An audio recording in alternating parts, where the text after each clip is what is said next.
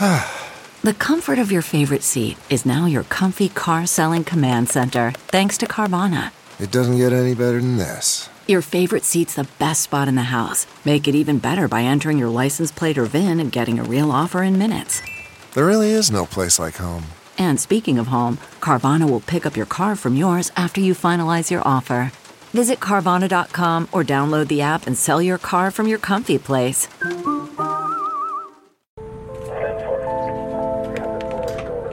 Last year in Kansas City, we had 150 homicides. About 40% of those cases in Kansas City remain unsolved. Many are considered cold. A heartbreaking reality for dozens of Metro families. I love that girl. I miss her terribly. She was my best friend.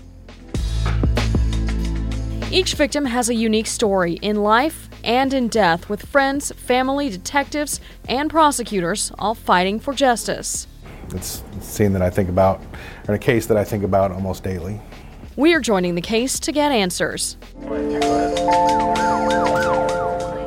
This is FOX4 Problem Solvers Crime Files, the podcast. I'm Kara Small. Two women in their 20s looking forward to the future. One, a mother of a toddler. The other, a suburban Kansas City school teacher. They shared a lot in life. They also shared the harsh reality of death. Killed in an attack at a Kansas City, Missouri apartment complex. A 2-year-old boy was in the apartment at the time of the shooting, too. The shooter left him for dead near his mom and her best friend. The families of the two women say they know who pulled the trigger.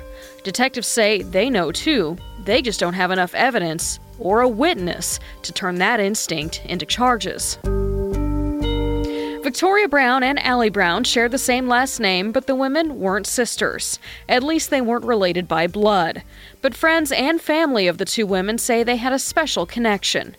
That bond caused a 20-year-old Allie to uproot her 2-year-old son from the St. Louis area and move to Kansas City to be closer to Tori and her brother. Allie's parents say she loved being a mom. Tori's mom, Cheryl, says that at 28, Tori was living her dream as a teacher in the Blue Springs School District. She was just happy all the time. She loved being outside in the sunshine after school, after work. She loved shopping. She loved babysitting kids. She just had a love for life. I mean, she was everything to our family. Her sisters, her younger sister Kathleen, they were literally born a day apart, 2 years and a day apart. Allie's parents say their daughter had a similar story. Sean Brown and Rhonda Dean say that's why Allie and Tori were such good friends. A lot like Victoria, they were so full of life. All they wanted was to be happy and to have fun, and I think that's why they connected so well, is because they were so much alike, and they would do anything for anyone, good, bad, or indifferent. But even with all that light and love, the parents still lost their girls. According to Tori's mom, Cheryl, darkness started to creep into Tori's life when she met a certain guy. She got mixed up with the wrong person. She had been in a bad place in her life. Cheryl says that bad place spread through Tori's life and right into Allie's because the two women were that close. According to Sean and Rhonda, Allie had an amazing spirit and just wanted to help. Allie never wanted to see the bad, and that's why I don't have her. It's because she didn't want to see that. She wanted to see the good. She wanted to think like Victoria, that they could make things better. Things became so bad, Cheryl says, Tori ended up resigning from the teaching job that she loved. Victoria always let anybody and everybody into her life to try to make them a better person. And some people took advantage of that. And a lot of things happened to her that her dad and I didn't find out until after she was killed. And she actually told me when she was with this person that when she met him, she was in a really bad place. She just didn't think very highly of herself. And it was a trap. Every time she tried to get out, she was fearful. And so for her, it was just a really bad place. According to Cheryl, that bad place caused problems between Tori and other members of her family. But she felt better because Cheryl knew Allie would always be there for Tori. I'm thankful that she had Allie in her life because she was broken from our family, but Allie was a really good friend to her. They were like sisters. Allie always was, they kind of comforted each other all the time. Allie's parents say she wouldn't beat around the bush with Tori. They all know that because they say Allie treated everyone the same way. She was probably the most honest, brutally honest, the most sassy, opinionated. She would definitely tell you. She would tell you, you're looking at it wrong, look at it like this. She was always refocusing people's negativity. Both families believe it was someone that Tori knew that ultimately led to the murders of both Tori and Allie in January of 2016. The shooting happened around 10 p.m. at Allie's apartment complex, northwest of 63rd and Blue Ridge Boulevard. Tori's mom believes that Allie let someone crash with her because she had nowhere else to go. I think that Victoria, and I can maybe say for Allie, they were collateral damage. The people that were coming to kill one person, and everybody got killed and shot. It was not about those two girls, it was about that person. And they didn't want to leave any witnesses. Allie, Tori, and a 29-year-old man died in the shooting. Another adult and Allie's son, Carson, were shot and injured. Carson was just 2 years old at the time. He was shot 5 times and suffered a broken arm. Carson survived the attack, but is now growing up without a mother. According to Detective Bart Price, the crime scene still haunts the Kansas City Police Department. Very much so. It's a scene that I think about, or a case that I think about almost daily. And anytime children are involved, it's just heartbreaking. And not that we don't work hard on every case, but it just makes you want to work that much harder whenever it's a child, and a 2-year-old, somebody that didn't have a choice in being there. Neither Allie's family nor Tori's family knew anything about the shooting until the day after it happened. So I went to bed. The story was, I think, on the news, and I went to bed and my daughter was already gone. So I didn't find out until 12:15, 12:20 the next day. They came and informed me, and then I called my husband because I was at work, and he came and they told him. But it was actually, I think, on Facebook before we ever found out about it. Cheryl was trying to locate Tori at that time. She just couldn't get a hold of her. That's when detectives showed up at the school where she's a secretary. I had been trying to call her all day. I tried locating her, and her phone was off and couldn't find her. But I never thought this. Never thought it. And they came to school and they told me on the 13th, Friday the 13th. Allie's parents weren't in Kansas City. Rhonda was at home hundreds of miles away in Florida when the news came in and shattered her world.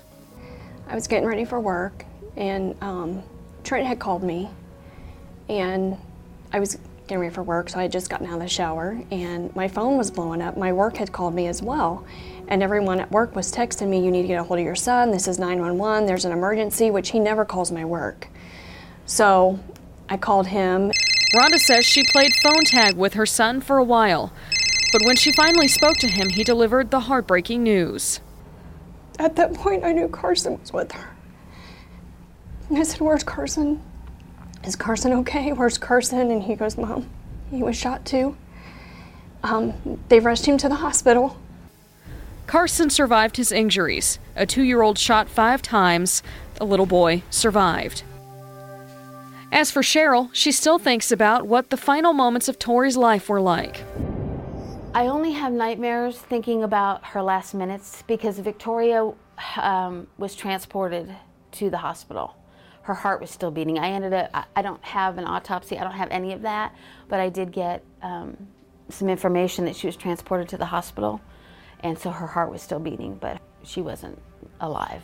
So she lived for almost an hour after she was shot. Right after the crime, police released a vague description of 3 men who may have been involved. Detectives say they've talked to witnesses. So far, those witnesses haven't been able to identify a shooter. But Detective Price says he knows there are other people out there who know what happened inside that apartment, and they know who's responsible. And we just are begging the public to come forward and to give us the information we need and be willing to just talk to the police. All we need is a conversation. We just like to sit down one-on-one in person and just talk to and tell us what you know. We know that there's got to be somebody out there that knows something. I mean, that's what I need for this case to move forward, is people willing to come forward and talk to me in person. This case is, I just want people to know This case is not solved, and we need people to come forward and be able to and be willing to talk to detectives in person. It's very frustrating. It's probably the most frustrating part about this job is that you know who did it. I'd say most of our homicides, we know who did it. We just don't have the level of probable cause to go out and make an arrest. And that's the most frustrating part. I mean, this case has meant a lot to me. It's one of the hardest cases I've had, and I just really want to get it solved. Tori's mom says she also knows who's responsible. There's no doubt in her mind. She says that she also is just waiting for someone to be brave enough to testify in court about what happened. Somebody knows something. They went up 3-4 flights of stairs. They knocked on a door. They shot everybody in the room, and they ran down those stairs. Somebody knows something. And I know that you want a reward, but can you do the right thing?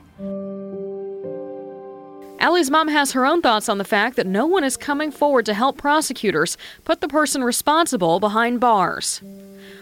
And ultimately what I need is my daughter back. And I know that's not going to happen. I obviously want justice for Tori and Allie and Carson. But what I never want another mother to have to live the life I'm living right now without my daughter or without their child. And if them getting off the streets and them being locked away makes that happen, that's what I want.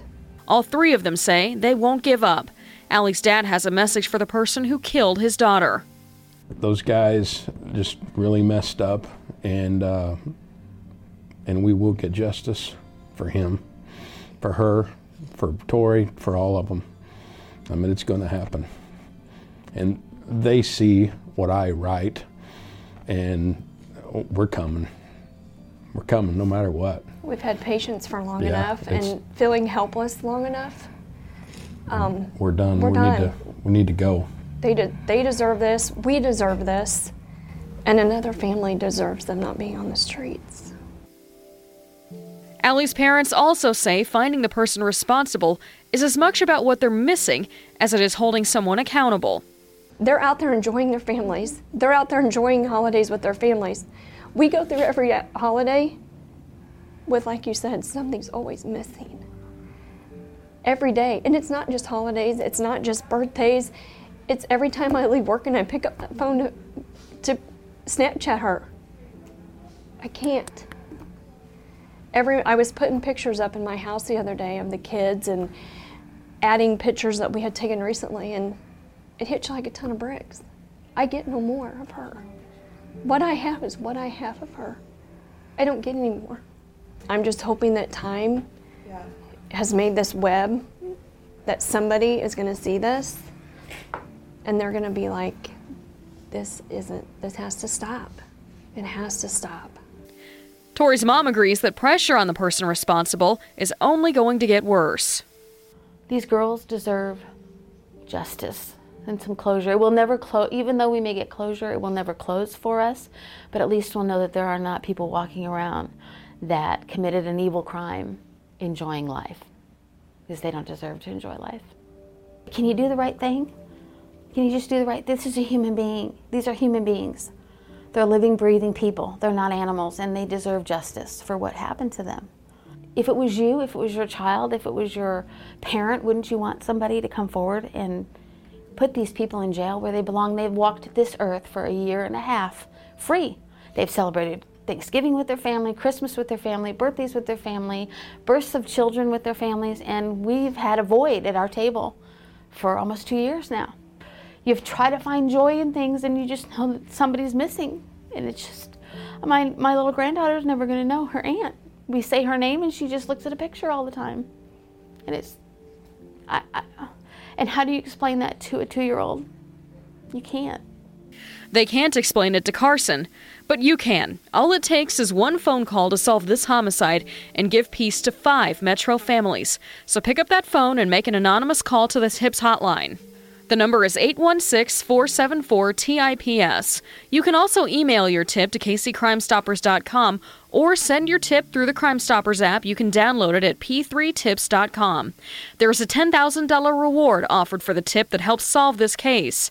You can listen to other episodes of FOX4 Crime Files. You can search for them on iTunes, Google Play, and Stitcher, as well as fox4kc.com. For FOX4 Crime Files, I'm Kara Small.